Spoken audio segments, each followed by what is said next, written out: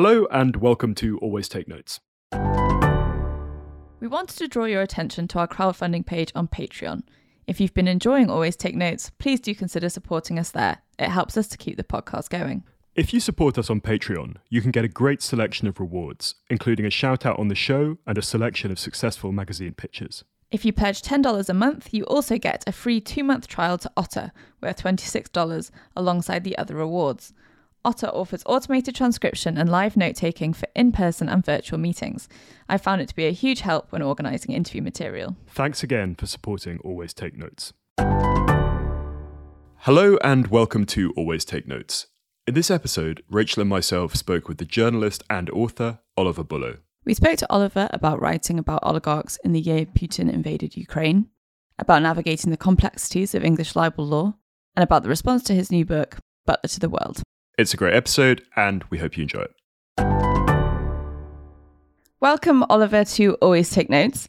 Could we start with your latest book, Butler to the World? Where did the idea for that come from and how long did you spend reporting it? Thanks very much for having me on. So I've been writing about financial crime for most of a decade, actually since 2014, when there was a revolution in Ukraine, which was largely driven by anger over corruption. And I became very interested in corruption in Ukraine, which rapidly led me to understand that corruption in Ukraine is actually part of corruption everywhere, since it's all part of the globalized financial system. So I wrote a book about that called Moneyland. And then I suppose I just kept tripping over the fact that whatever the scam, wherever the scam, the UK was always involved. The money might be laundered here, or the lawyers might be here, or the reputation defending libel courts might be here, or the super yacht captain might be from here, or the children might be educated here, or the art gallery might take a donation here, or whatever. It didn't really matter that wherever the kleptocracy, there was almost invariably a UK angle. And it struck me that that was an interesting phenomenon, an important phenomenon, and a pretty, if you're British, a pretty dark phenomenon, and something worth exploring. So Butler to the World is essentially my attempt to explain how Britain became the enabler-in-chief for financial crime and financial wrongdoing and general skullduggery by everyone, everywhere. And with the Russian invasion of Ukraine, your book, along with some others, along with Tom Burgess's and Catherine Belton's books, have had this kind of extraordinary moment with people almost, pointing to them and almost to something that was hiding in plain sight or that people chose not to look at. What's that experience been like for you as kind of international events have pushed this to the top of the agenda? Yeah, I mean, obviously it's been horrible. I have many friends in Ukraine. When I lived in Moscow, I used to go to Ukraine just on the train. It's a Friday afternoon and think, I'll go to Ukraine for the weekend and get on the overnight train to Kiev and wake up and spend the weekend in Kiev and come back for Monday morning. It was like going to Bristol or like going to Edinburgh if you live in London. So what's happening to Ukraine is horrible. But there has been, I think, as a result of what Putin has unleashed on the Ukrainians, an awareness of the UK's role, the broader Western role in tolerating the Putin kleptocracy and in supporting it, in providing a home for the oligarchs and their wealth in a way that we obviously shouldn't have done. And so there is this rather fevered discussion now among politicians and policymakers about, what we should have done, what we should now do. So yes, it does feel a little bit like all the people who have been refusing to take my calls for 8 years are suddenly phoning me up, which is great, obviously. It's just awful that it should have taken a tragedy like what's happening in Ukraine to get us to this point. Considering, the tragedies that we've just blitzed right the way through without getting to this point. The murder of Alexander Litvinenko in 2006, invasion of Georgia in 2008, the annexation of Crimea in 2014, the attempted murder of Sergei and Yulia Skripal and the murder of Dawn Sturgis in 2018. It hasn't come out of a cloudless sky, this particularly grim thundercloud from the Kremlin. So yes, it's great that finally people are catching up with the fact that oligarchs are not necessarily wealth creators, entrepreneurs and philanthropists that we want to welcome into our countries. But it is occasionally a little bit hard not to sort of wave my arms in the air and sort of vent a bit about the fact that it took us so long to get here. Your book obviously addresses Russian oligarchs, but what's the division between subjects from that country and from other kind of parts of the world? Yeah, so I don't really see any particular distinction between Russian oligarchs and other oligarchs. One of the slightly annoying things about the response of not just the UK government, but governments in general to what's happened in Ukraine is this urgent crackdown on Russian oligarchs while simultaneously doing literally nothing about other oligarchs. It feels very reactive. That it isn't the oligarch we object to the foreign policy of the country where the oligarch comes from, which seems absurd, really, because, it's not inconceivable to think that in 2 years' time, say, there might be a crisis around Taiwan and suddenly we'll be scrambling to dig up the money of Chinese oligarchs and be wondering, how did that happen? When it's quite obvious how it happened. It happened in the same way as the Russian oligarchs got here. So, I think that this focus on Russian oligarchs, I can understand it. It's a sort of foreign policy decision, but there has not yet been anything like the recognition that this should be a law enforcement response and it should be proactive, not reactive. And we should be investigating the provenance of money that's coming into our economies proactively and therefore giving money to and resources and people to our law enforcement agencies, not just slapping sanctions on people after the government of the country where they come from has done something bad. And you trace the kind of origin of this Butler pose back to Suez in 1956 and this idea of a British retreat from empire and seeking a new role. Could you unpack that a bit? Yeah, it's a really fascinating story, quite a complicated story, and one that I sort of stripped down and simplified for the book, and I'll strip down and simplify it further because I can go full nerd here. But the basic of it is that when Britain ran the British Empire, the British financial system, and the City of London in particular, kind of was the world's financial system. If you wanted to insure a cargo, you did it in London. If you wanted to move money, you did it in London. If you wanted to raise money, you did it in London. And then when the empire drifted apart, when countries gained their independence from us and went off on their own way, the City of London went from being, the world's financial centre to just being Britain's financial centre. But all of this plumbing, this financial plumbing that persisted, that had previously moved money around the British Empire and the various associated countries to the British Empire, was still there. So it was lying dormant. It was ready to be reactivated. And the moment, actually slightly before Suez, but Suez is the moment when it really goes mega. The important moment happened a year before Suez, when two bankers from two banks, the Midland British Bank and the Moskovsky Narodny Bank, a Soviet-owned bank, realised that if they banked dollars in London and used dollars in London rather than pounds, which obviously was previously the currency of the City of London and had previously been the world's major international currency, if they used dollars instead, then they'd sort of created this magical rules-free space, because by using dollars, British regulations didn't apply because they only applied to pounds. And by operating in London, American regulations didn't apply because they only applied in the United States. So they created a hole in the then really quite strict international rules about international money flows. And when there's a hole in rules, when you don't have to obey the rules that other people with money have to obey, the profits are clearly enormous. Potential profits are enormous. Them having discovered this hole, other banks rapidly followed to move money through the same hole, and it ended up as essentially a giant loophole in the global financial architecture. And that financial architecture had been designed, specifically and deliberately designed, to prevent money moving freely around the world, because that was seen as destabilizing and anti-democratic. The idea was that you prioritized governmental control over money flows to give essentially the people control over the wealthy. But by providing this loophole in the global system, London freed the wealthy to act in their own interests rather than in the interests of everyone. It took a little while for it to really kick off. This market was worth about sort of $4 billion by 1960, about 40 billion, 10 times bigger, by the end of the 1960s. Now it's the biggest market in the world. It's worth about $3 trillion a year. It's absolutely colossal. And they needed a word, a term for this loophole that they'd created, this market they'd created. And they needed, what is a legal concept for a space that has no rules? Well, they had that. You have that in maritime law. If you get in a boat and sail out onto the high seas, there are no rules because you're not in a country anymore. And so they called it offshore because it was figuratively outside the reach of any government's control. And that concept offshore is what the City of London gave us. And I think it's quite possibly the most significant concept of the second half of the 20th century in terms of empowering the wealthy and disempowering democracies. The legal loopholes created by this concept offshore, it's entirely artificial concept, have allowed the owners of wealth to break free from democratic control with far-reaching consequences for almost everything that we're only now beginning to understand. In the book, you liken Britain's role to Jeeves of Jeeves and Wooster.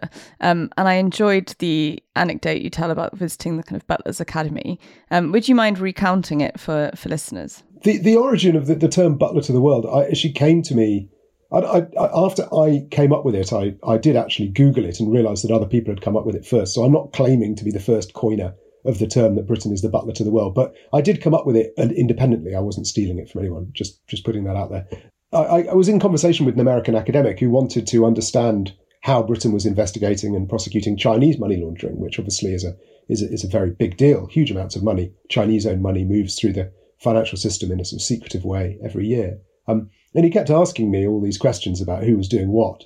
And I had to sort of rein him in and point out that Britain doesn't do any of the things he was asking me about. America does those things. And I was trying to explain the difference between America and Britain. So I said, well, America is the policeman to the world. Britain is, what is it? Well, I suppose it's the butler to the world. You try and stop crime. We just help. And not really sure what to do with this metaphor, but rather thinking it was quite a good metaphor. I then decided to sort of go and hang out in a butler training school to see, I suppose my idea was I would follow a group of butlers as they became trainee butlers, as they became real butlers, and then maybe see where they went and what they did. But obviously, it was a dreadful idea because quite obviously no butler worth his salt would agree to tell me the secrets of their clients, and quite obviously no butler training school was going to let me hang around for very long. Not certainly after they've Googled me and realised I write about financial crime. So that didn't stick, and I needed therefore sort of other butlery ideas because I never met an actual butler. Other butlery ideas to understand how butlers tick. And so obviously I turned to the world's most famous personal servant, Reginald Jeeves. And this being lockdown, I read all 5 volumes of the collected stories of, Jeeves and Wooster. And the interesting thing about Jeeves is there's this sort of, I suppose, idea from people who've just read a couple of the stories or just seen the TV programmes or just heard of him, that he's this rather cuddly, avuncular, friendly figure who just helps people out of scrapes in a charming way while bringing them cups of tea. He's not like that at all. He's a rogue, like a real rogue. He's like a one-man crime wave. Some of the stuff he gets up to is appalling. Particularly with regard to the forces of law and order. He perverts judicial procedures. He bribes a police officer. He coshes a police officer at one point. He drugs a fellow, valet in order to steal some inside information, and then uses inside information to terrify a fascist into silence. I mean, he's a fearless criminal operator, and so it seemed absolutely perfect to use him as an example of an amoral enabler of financial crimes prepared to do anything to earn fees from his clients, because that's literally what he is. So that was fun. And it has this sort of secondary lesson which you can learn from the Jeeves story as well, which is that why is it that we don't think of him like this, right? Because if you were to tell the Jeeves and Wooster stories in a different way, Bertie Wooster is a sort of Bullingdon Club thug, right, who goes around, picking fights with police officers on boat race night, and Jeeves gets him off, all the time. I mean, it's a sort of astonishingly gross satire of British class politics. But, why is it that we don't see it that way? Because the story is always told from Bertie Wooster's perspective. It's a bit like, if we only read about what the government gets up to from Boris Johnson's perspective, we'd probably think he was a genial chap doing the best he can and generally having a pretty hilarious time, with misadventures with wallpaper and so on. It's only when you see it from the outside that you realise how appalling it is. And that's the issue with, I think what Britain's been getting up to as its sort of butlering industry, that we almost always see it from our perspective. But if you see from the perspective of the Ukrainians who've had their health service destroyed by corrupt insiders, or the Russians who've seen their country turn into a kleptocracy and have any kind of hope of democracy snuffed out, or Nigerians who've had their country looted and the money transported to here instead, it isn't funny at all.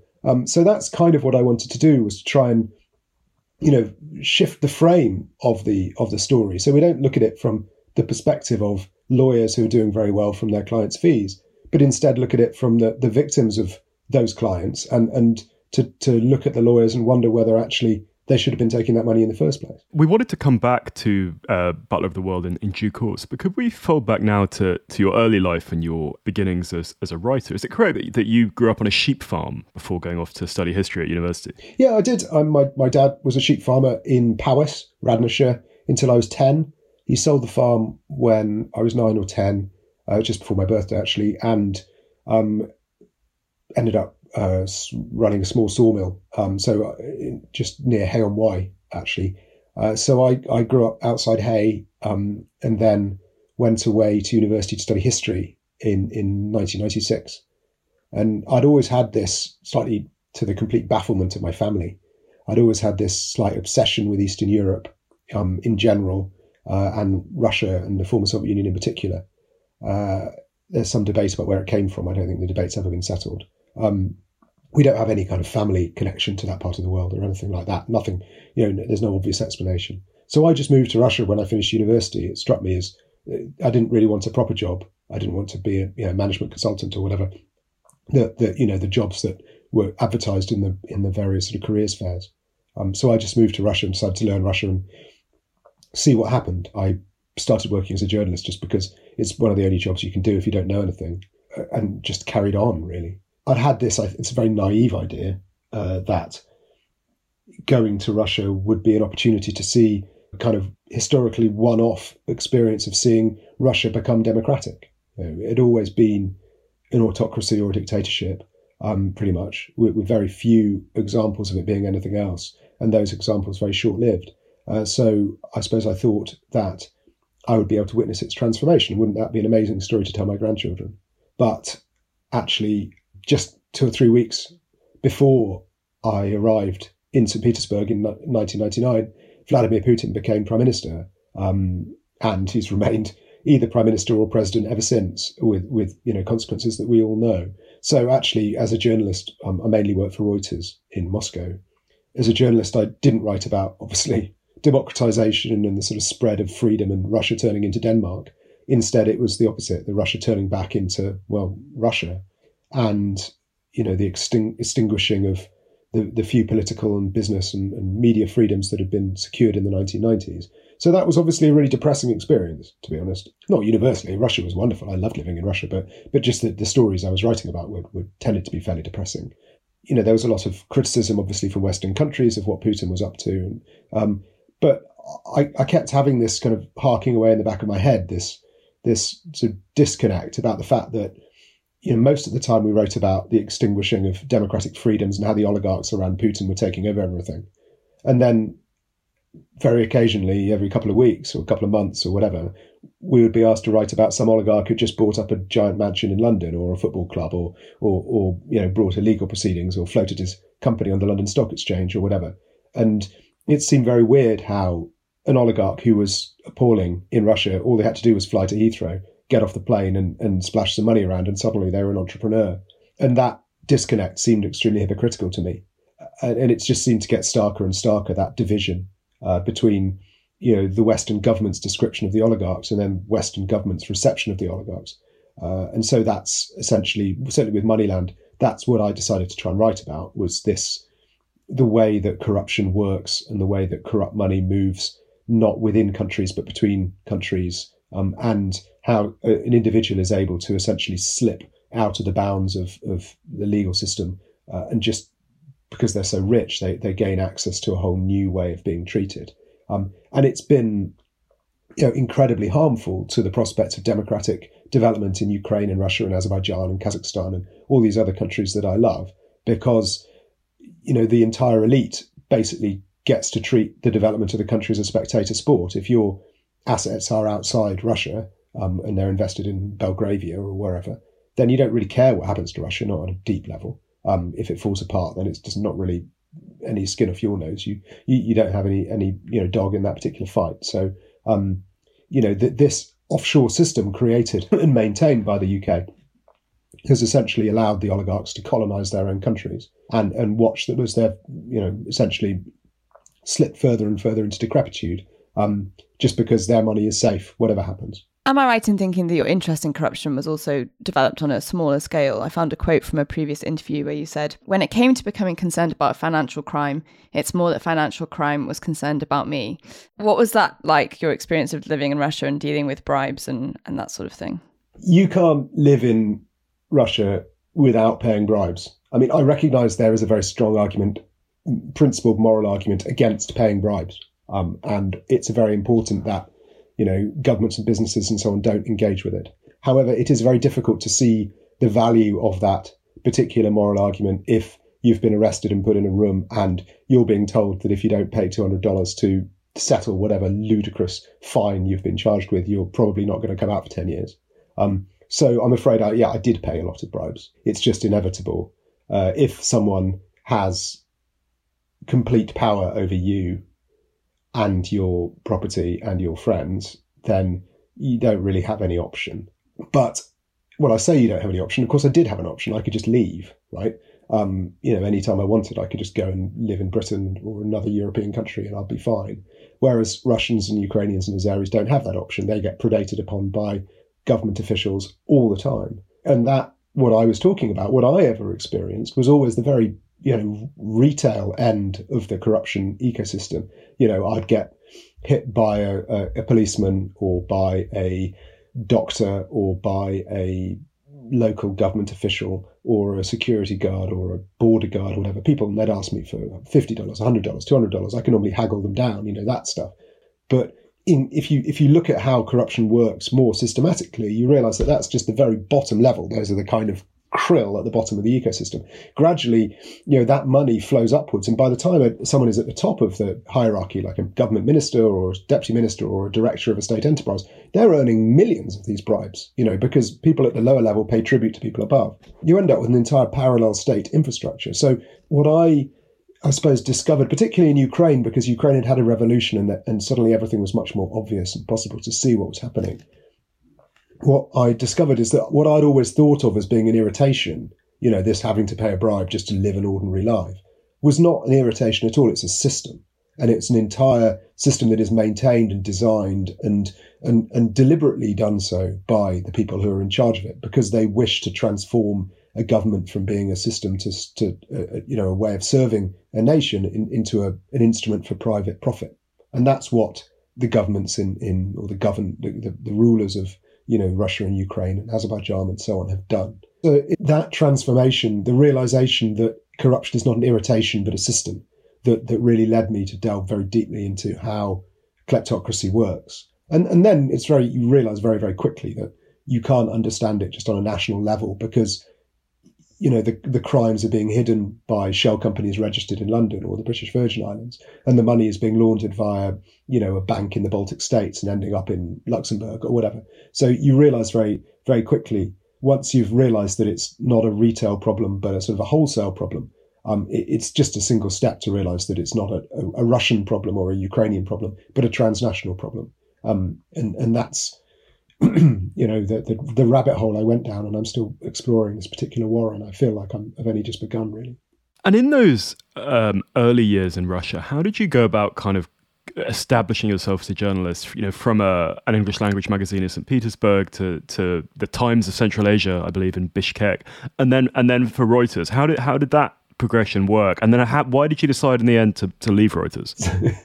So Pulse magazine St. Petersburg was a lot of fun. It was a monthly nightlife listings magazine. But I think the two of us who put it together would be the first to admit that its journalistic standards were not high. We were mainly motivated by the nightlife aspect of the job rather than the journalistic aspect of the job. I loved it there. It was a lot of fun. St. Petersburg had a wonderful music scene. And incredible. I mean, the ballet, you could go to the ballet for like 40p. It was the best ballet company in the world. It was absolute heaven.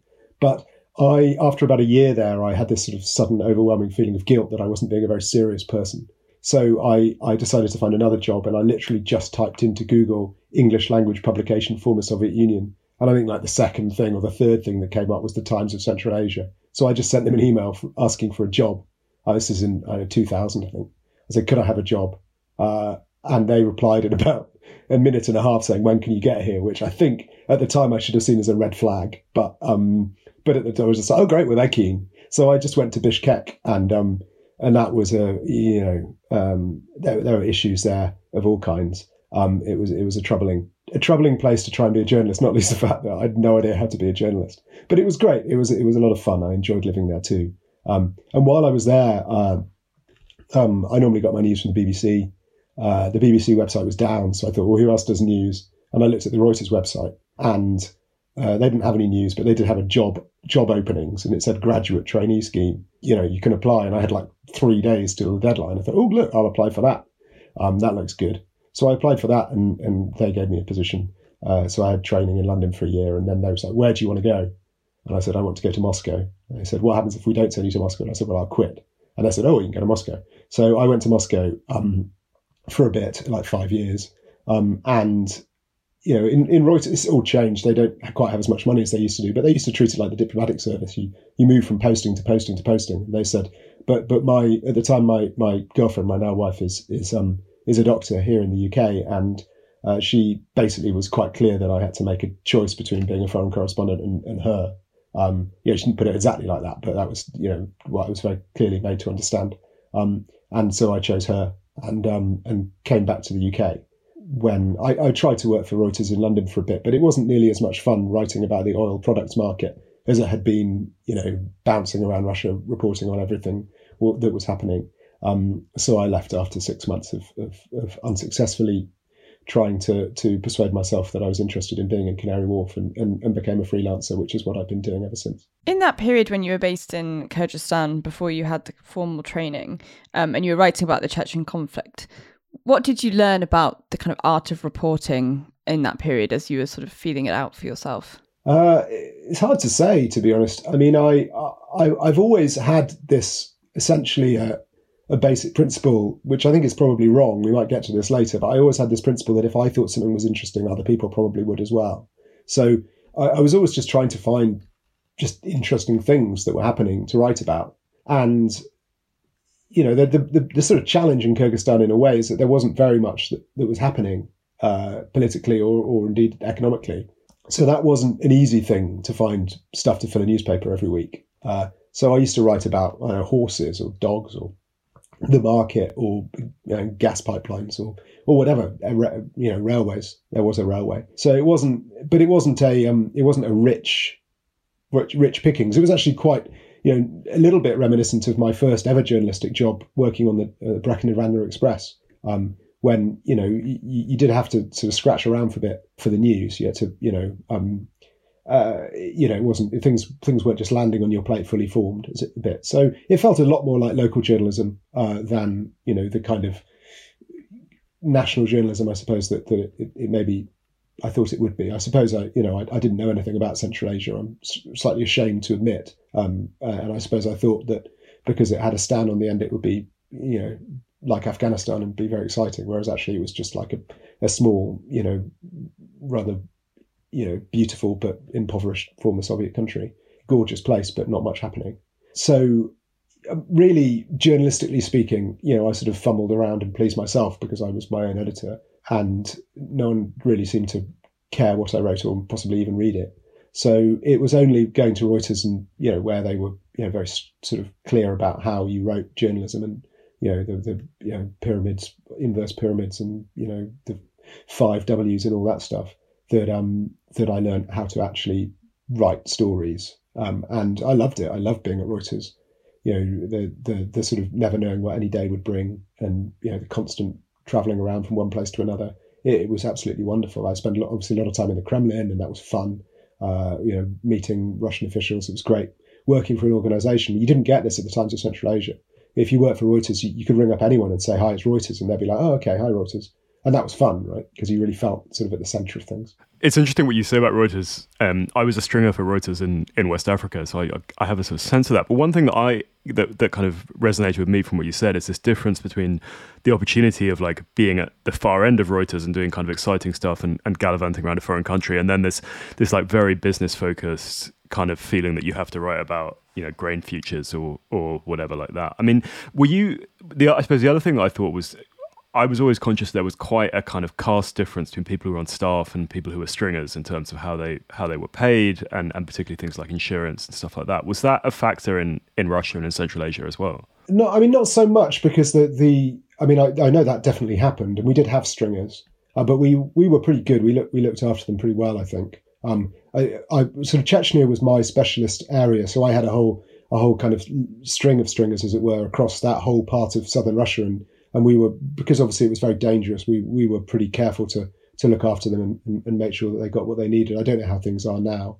But yes, like any organisation where you have a sort of division between expats and locals, you inevitably have a sort of hierarchy that develops, particularly when you had these, I was very junior, but when you had these kind of senior managers who went around and, they'd be parachuted in to be the bureau chief, and they were on these like incredible salaries and they never actually seemed to do anything. But I wasn't like that. I was so fascinated by the work that I was constantly badgering to do more work. I wanted to work all the time. I thought it was really, really wonderful. It was such an amazing opportunity. I slightly regret now that I didn't make more of the time I spent on the financial market side of Reuters, because actually that's really interesting, and potentially, you're really looking at the sort of sinews of how the world economy works and how money moves and all that. It's absolutely fascinating. But because I had been a war reporter and I was grumpy that I wasn't a war reporter anymore, I really felt that I was wasting my time and not doing the job that I'd been put on God's earth to do. When actually now I think that the work I do writing about money is far more interesting than the work I did, hiding behind a wall and trying to work out who was shooting at me. Because, you don't actually ever end up finding anything out. There's a line I read, and I genuinely can't remember where I read it, but it made a real impression on me.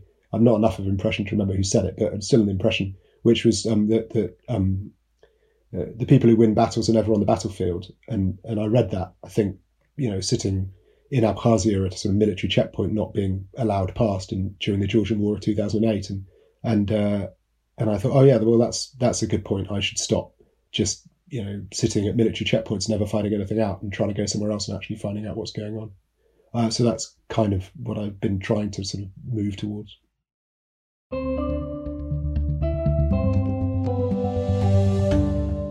Hello, it's Artemis, the producer of Always Take Notes. I hope you're enjoying Simon and Rachel's conversation with the journalist and author Oliver Bullough. It's time for the next instalment of our segment where we share bonus material from previous guests of the show. So this week we're going to hear from the novelist Tracy Chevalier on a piece of advice she wished she'd had at the start of her career. Many. But one of them, I would say, the big mistake I made with the Virgin Blue was to, every time I got a new bit of information, I'd start all over again. I would write a quarter of the novel and go, oh no, this has happened. I've got to go back and redo it. And actually, it's much more efficient to write straight through, set aside that whatever it was you wanted to change, and write the draft all the way through, because you only really know what you're talking about, what you're writing about, if you've got the whole imperfect story in front of you. And then you go back and fix it and add things in and take things out. That was Tracy Chevalier. And if you were interested in what Tracy had to say, you can listen to our full interview with her via our website, which is www.alwaystakenotes.com. But for now, back to Simon and Rachel's conversation with Oliver Bullough.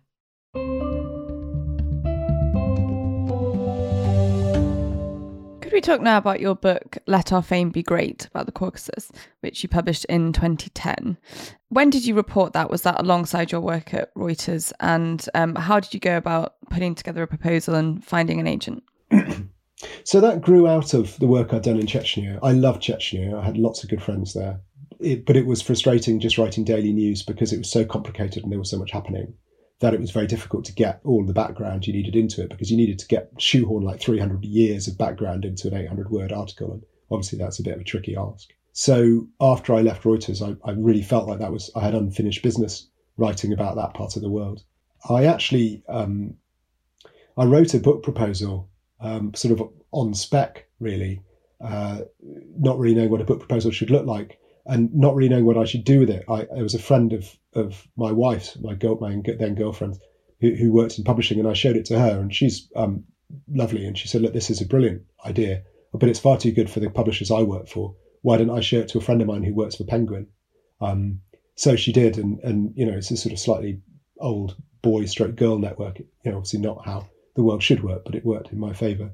And then the friend at Penguin said, great, yeah, let's do it. So she signed it up, and then I wanted to do lots and lots of travelling, because part of the phenomenon of the history of southern Russia, of the Caucasus Mountains, has been these repeated exoduses of people from that part of the world, whether it's the Circassians in the 19th century who were expelled to the Middle East, or the Chechens, who a lot of them have come to Europe, or Stalin exiling the Kadochan and the Balkars to Central Asia and so on. It is a incredibly ethnically diverse part of the world, and this very, very dispersed population. So I wanted to travel to try and find these diaspora communities in Jordan and Israel and Turkey and throughout Eastern Europe and so on. And I needed quite a lot of money to do that, far more money than I had. And I got a grant from the Winston Churchill Memorial Trust, who gave me, I was hoping they'd give me $2,000, and they gave me 8, which was just so wonderful. And that paid for me to go traveling for 6 months. And so I got to get the joy of not having, I love my children, but in the joy of the pre-child life, I could go traveling for 6 months. It was amazing. So I spent loads of time in Turkey, loads of time in the Middle East, loads of time in Central Asia, tracking down these communities and talking to them, and then combining what they'd told me with what I'd read, histories and stuff. And so Let Our Fame Be Great is a kind of travel book of sorts, and a history book, and trying to tell the story of the North Caucasus, which is a very written about part of the world, through the lens of the effect on the local people of the Russian conquest of the area. And the Russian conquest has gone on sort of essentially since the late 18th century up to the present day. Really, it just continues, and it's always been, it's a history of just repeated acts of genocide, so it's a sort of a story of survival. Really, the name, the Let Our Fame Be Great, the title comes from a folk tale of the Caucasus about supposedly God giving the Narts, who were the sort of heroic, legendary ancestors of the people of the Caucasus, the choice between living in luxury or having glorious sort of poverty. And their response was, though our lives be short, let our fame be great. And the irony of it is that their fame isn't great. No one really knows anything about them. So I suppose, my aim with the book was to try and spread their fame a little bit more, to try and give them the fame that they deserve, because it's a wonderful part of the world, and with really rich cultures which are very little understood. And when you moved to writing about financial crime, particularly with Moneyland in 2018 and then with the latest book, how have you navigated the kind of environment of threat and challenge and pushback, and particularly in the UK, where our libel laws do not necessarily favour the reporter compared to, say, in the United States? Yeah, this took me a bit of learning, to be honest. I entered into writing about oligarchs with sort of the same kind of sense of fury as I'd been writing about war criminals. And it came as a bit of a shock to start getting these letters from, reputation management companies and libel firms telling me that I needed to change what I'd written or whatever. Yeah, it was a bit of a steep learning curve. It's just something you need to deal with, like the weather, isn't it, really? I would prefer it if the law were otherwise, but it is what it is. So I try and find different tricks and tools to write what I want to write, but without incurring the wrath of those lawyers. I mean, obviously, I now write the books very heavily lawyered before they're published, and we make various changes and tweaks and stuff to try and make them better. But there's a whole, anyone who writes about financial crime is aware that there's a sort of a process of self-censorship that goes into the writing just before you publish anything. You think, before you even start researching a topic, can I publish about this? And if you think, well, no, I can't, then you don't bother obviously beginning to research it, because it's just a waste of time and effort to try and do something you're never going to be able to publish. And then the editor will have the same conversation when they commission a piece, and then they'll have the same conversation when they take delivery of it. And then obviously the lawyers will look at it and they'll have the same conversation. And then, finally, the article goes out there and you hope that you've made the right call and you're not going to get challenged. And so it does mean that like a lot of things don't see the light of day, but it's incorrect to say that I've got like a drawer full of, manuscripts of sort of beautiful articles that have never been published. And there's one or two which, died at that very final pre-publication stage, but the vast majority of them died way before that. I remember after Roman Abramovich was sanctioned and Chelsea Football Club was frozen, quite a lot of editors got in touch with me and said, well, can you write us, 3,000 words on him and where he got his money from? And I said, well, no, I can't, because I've never done any work on him, because it literally never occurred to me I'll be able to write about him. So why would I have wasted my time? And so there's a lot of that going on. And I think it's one thing that American journalists who move to the UK or spend any time in the UK really struggle to get their heads around. They'll often talk about not being able to stand a story up. They wanted to publish something but weren't able to. But they really struggle to get their head around the idea that you could stand a story up. You could be absolutely certain of your material. You've got all the sources and you've got all the raw material and the court, documents or whatever, but you can't publish it simply because, it's too legally risky. Given the litigious nature of your beat, so to speak, how do you handle your record keeping and things like transcripts and general reporting? Yeah, I've become much more fastidious. When I was researching my first couple of books and the articles I did then, I would rely on my shorthand and notebooks to keep notes. And, that was fine for what I needed to do then. But now, obviously now I record everything, transcribe everything, all that, try and keep not just records of all the conversations and everything and the meetings, but also, notes of my thought processes as I go along. I'm confident that as a journalist, I work in a open, transparent and kind of correct way. But obviously it's not enough to be confident in myself. I need to be able to show that in the future. I'm hopefully I'll never have to. Hopefully that it, everything will be fine and everyone will just leave me in peace to do what I do in my little corner of the Welsh borders. But it's better to try and be sure of that in advance. I recently wrote an article for The Economist 1843 magazine about this sort of new frontier in the pushback from wealth against journalism, which is the use of data protection legislation as a sort of adjunct to defamation rules, which it's not a new thing, but it's like really growing as a phenomenon. And that's quite terrifying, actually, because it's incredibly time consuming to have to deal with those kind of requests and very expensive, even if you're a big publication. And if you're just one person like me, then obviously that's alarming. So, I have to try and be even more careful in the records I keep. It's a rule of the podcast that we always ask about money and how it interacts with people's writing lives. And to be clear, this is not other oligarchs' money, but your own finances. And be as candid or as guarded as you're comfortable with. But since you've worked freelance for 15 years, how do you make it work in terms of getting paid for books, for the articles? Do you do other work beyond that? How has that whole piece worked for you? Yeah, I try and stay nimble. So I try and make sure that I'm always doing lots of different things, just on the principle that journalism is really fast changing at the moment, and you never quite know what's going to disappear. Magazines that I tried really, really hard to pitch pieces to and worked really hard to get pieces into, and was really proud that I got them in there and thought of them that would be a string for ages, and then the magazines have just vanished altogether. Because that's how sort of turbulent everything is. So I've just done a radio series. I obviously write articles. I do kind of talking head type things on the telly if people want opinions about, oligarchs or whatever. I try and restrict that. I think you can get a bit carried away with the giving opinions. So I only, I'm quite careful. I need to give opinions on things when I think my opinion's actually worth something. But I'll do a bit of that if asked. Obviously there's the books, and then I do sort of talks to, bank compliance departments about financial crime or obviously to literary festivals, things like that. So they do lots of different things and try and keep all of those things active and current, which can be a bit exhausting.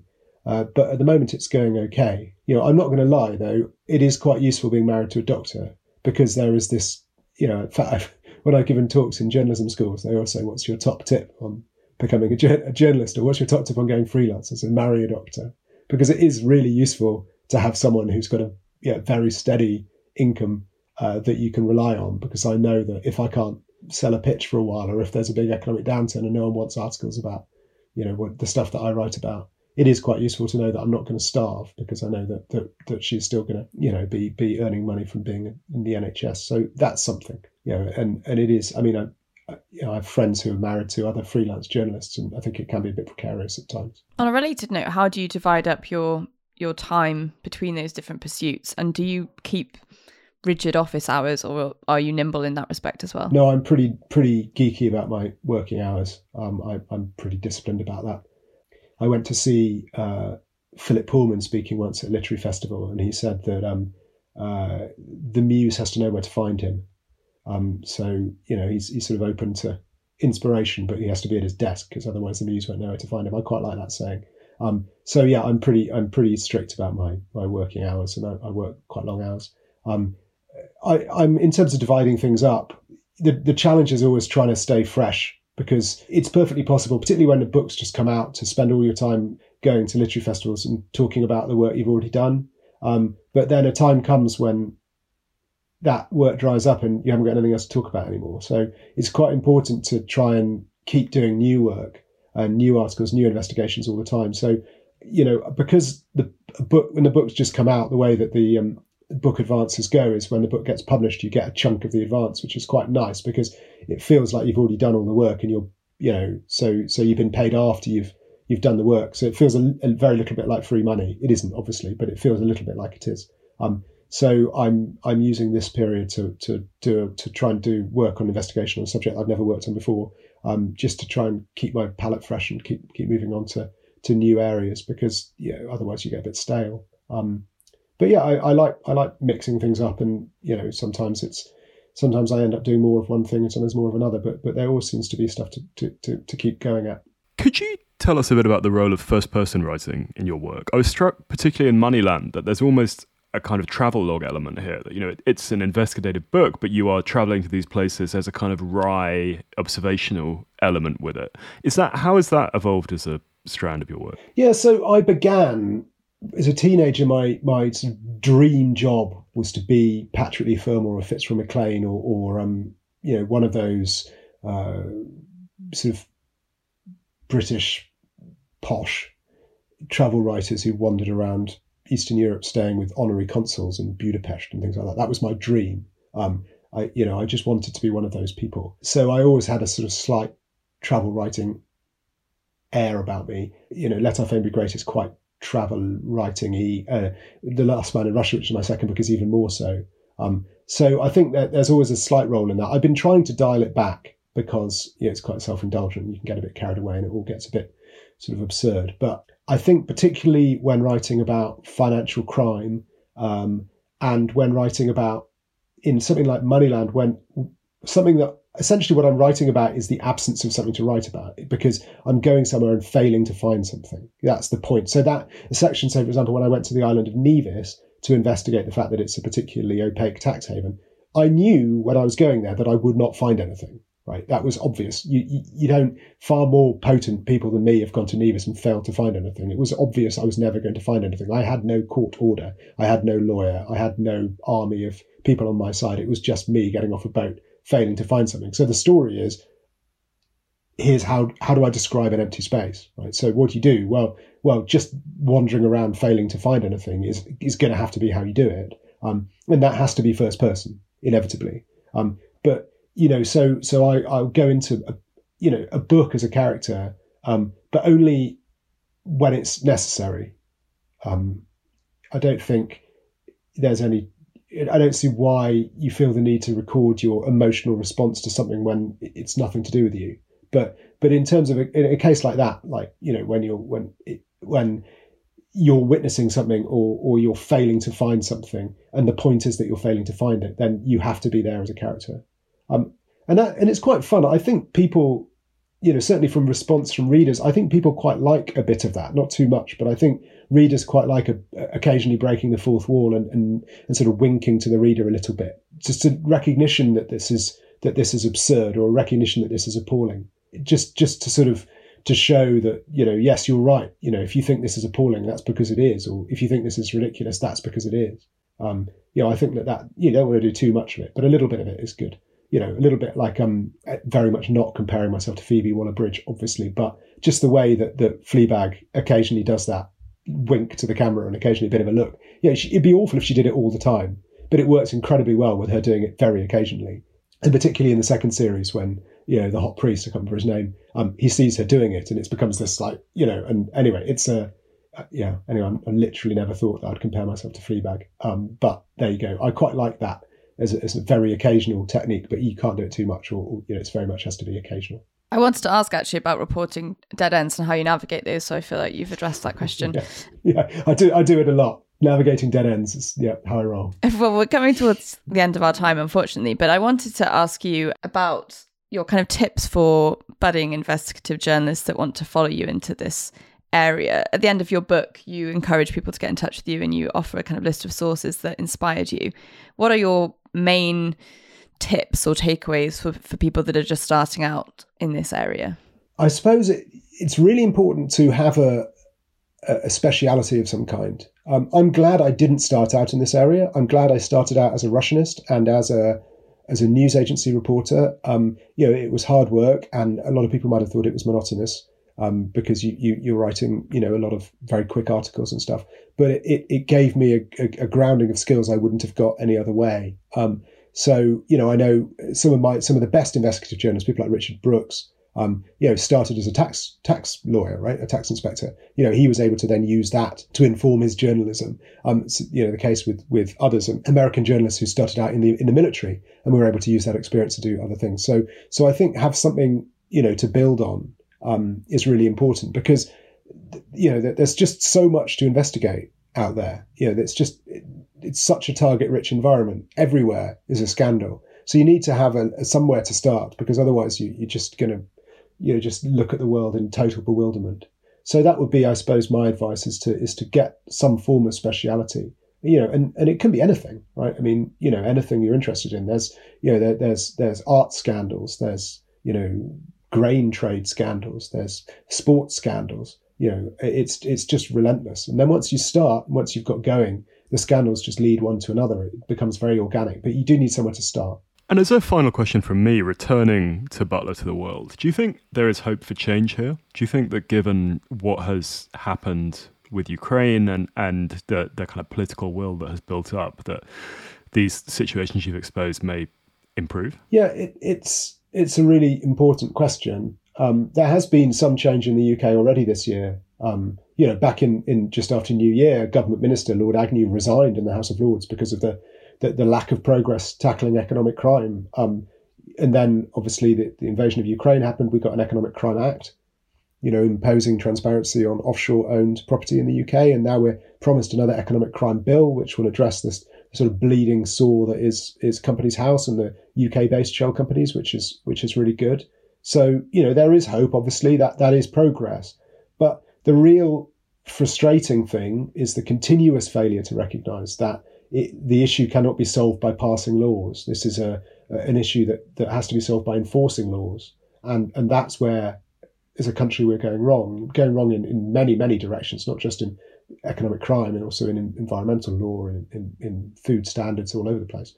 So there has been progress, but not nearly enough. And there's also a really dispiriting willingness by many journalists to just publish whatever gimmicky thing the government has announced.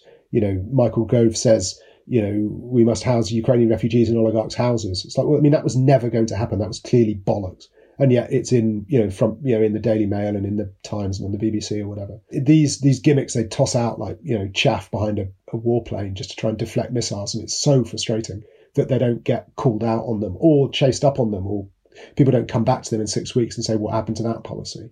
So that's frustrating. But, there has been progress. There is recognition of this as a problem. I suppose, the thing I keep trying to bear in mind is something that my friend Daria Kaleniuk, who is a Ukrainian anti-corruption activist and an inspiration of mine, she's an incredible woman.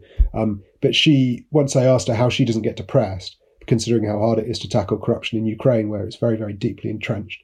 And she said that she doesn't think about it like defeating corruption, she said, well, we're at 4% now, and my aim is to get to 5%. And if we can get to 5%, I'll look around and wonder how we can get to 6%. So I suppose I'd try and think, to tick off the benefits and say, well, we have had an Economic Crime Act, which, is cutting through offshore property ownership. So how can we make them use that? How can I write about that to make it, to use it? Because the goal is to try and, undermine the basis of kleptocracy everywhere, and therefore help people in Ukraine and Russia who, the people who I, care about, to try and help them, give them a chance to build democracy, because right now they don't have that chance. So that's the aim. And any way that we can try and reduce the field of operation available to financial crime and to kleptocracy means that we're increasing the size of the field available to democracy. And that's a good thing. So you don't have to close that down altogether. You can just close it down a bit, and you're already having a positive impact. Well, that seems like a fitting note to end on. Thank you very much, Oliver, for your time and for speaking to us, and wishing you all the very best with your ventures going forward.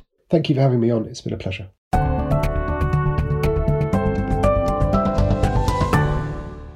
That was the Always Take Notes interview with Oliver Bullough. He's on Twitter at Oliver Bullough, and Butler to the World is published by Profile Books. Hello, it's us again. Rachel, what was your takeaway from the interview with Oliver? I was particularly fascinated to learn how he navigates the legal minefield that is reporting on oligarchs in the UK, and particularly how the war in Ukraine has reshaped editors' priorities in terms of what stories they're willing to take a risk on or invest in. But it was heartening to speak to Oliver as such a champion of investigative journalism, and also to hear his sort of efforts supporting the next generation. How about you? Yeah, I thought very much man of the hour. I mean, he's one of this kind of group of British writers and journalists, I suppose Catherine Belton as well, and then Tom Burgess, who've been plugging away on the oligarchs and corrupt wealth beat for years. And then suddenly with the events this year in Ukraine, he's become, really at the forefront of that. So I think it was a great time to get him on. And again, fascinating to lift the lid on some of his process, and I suppose also the kind of like grim humor that he brought to doing it as well. So a really good addition to the podcast. I definitely recommend reading some of his work. Anyway, Rachel, what have you been up to? Well, we're now in the thicket of Christmas preparations, which involves a lot of year-end lists. But myself, I'm reviewing She Said, the new film about Harvey Weinstein's crimes and the journalist at the New York Times who investigated him. So obviously that's very in my wheelhouse. How about you? I've just had a big piece published this morning, actually, which is exciting, in Bloomberg Business Week, which is about people farming with robots. And I've been following this team for several years for that. So it's nice that that's out in the world. And then I'm finalizing another story for 1843 and also doing a bunch more prep for my new book project. So busy with me as well. Anyway, this has been Always Take Notes, hosted by me, Simon Acomb. And me, Rachel Lloyd. Our producer and social media editor is Artemis Irvin. Our score is by Jess Danheiser, and our graphic design is by James Edgar. If you'd like to follow us on social media, we're on Instagram at Always Take Notes. We're on Twitter at Take Notes Always. If you'd like to support us on our crowdfunding page on Patreon, we're on there and Always Take Notes. And if you'd like to leave a review on iTunes or get in touch with us via our website, please do. Many thanks. Goodbye.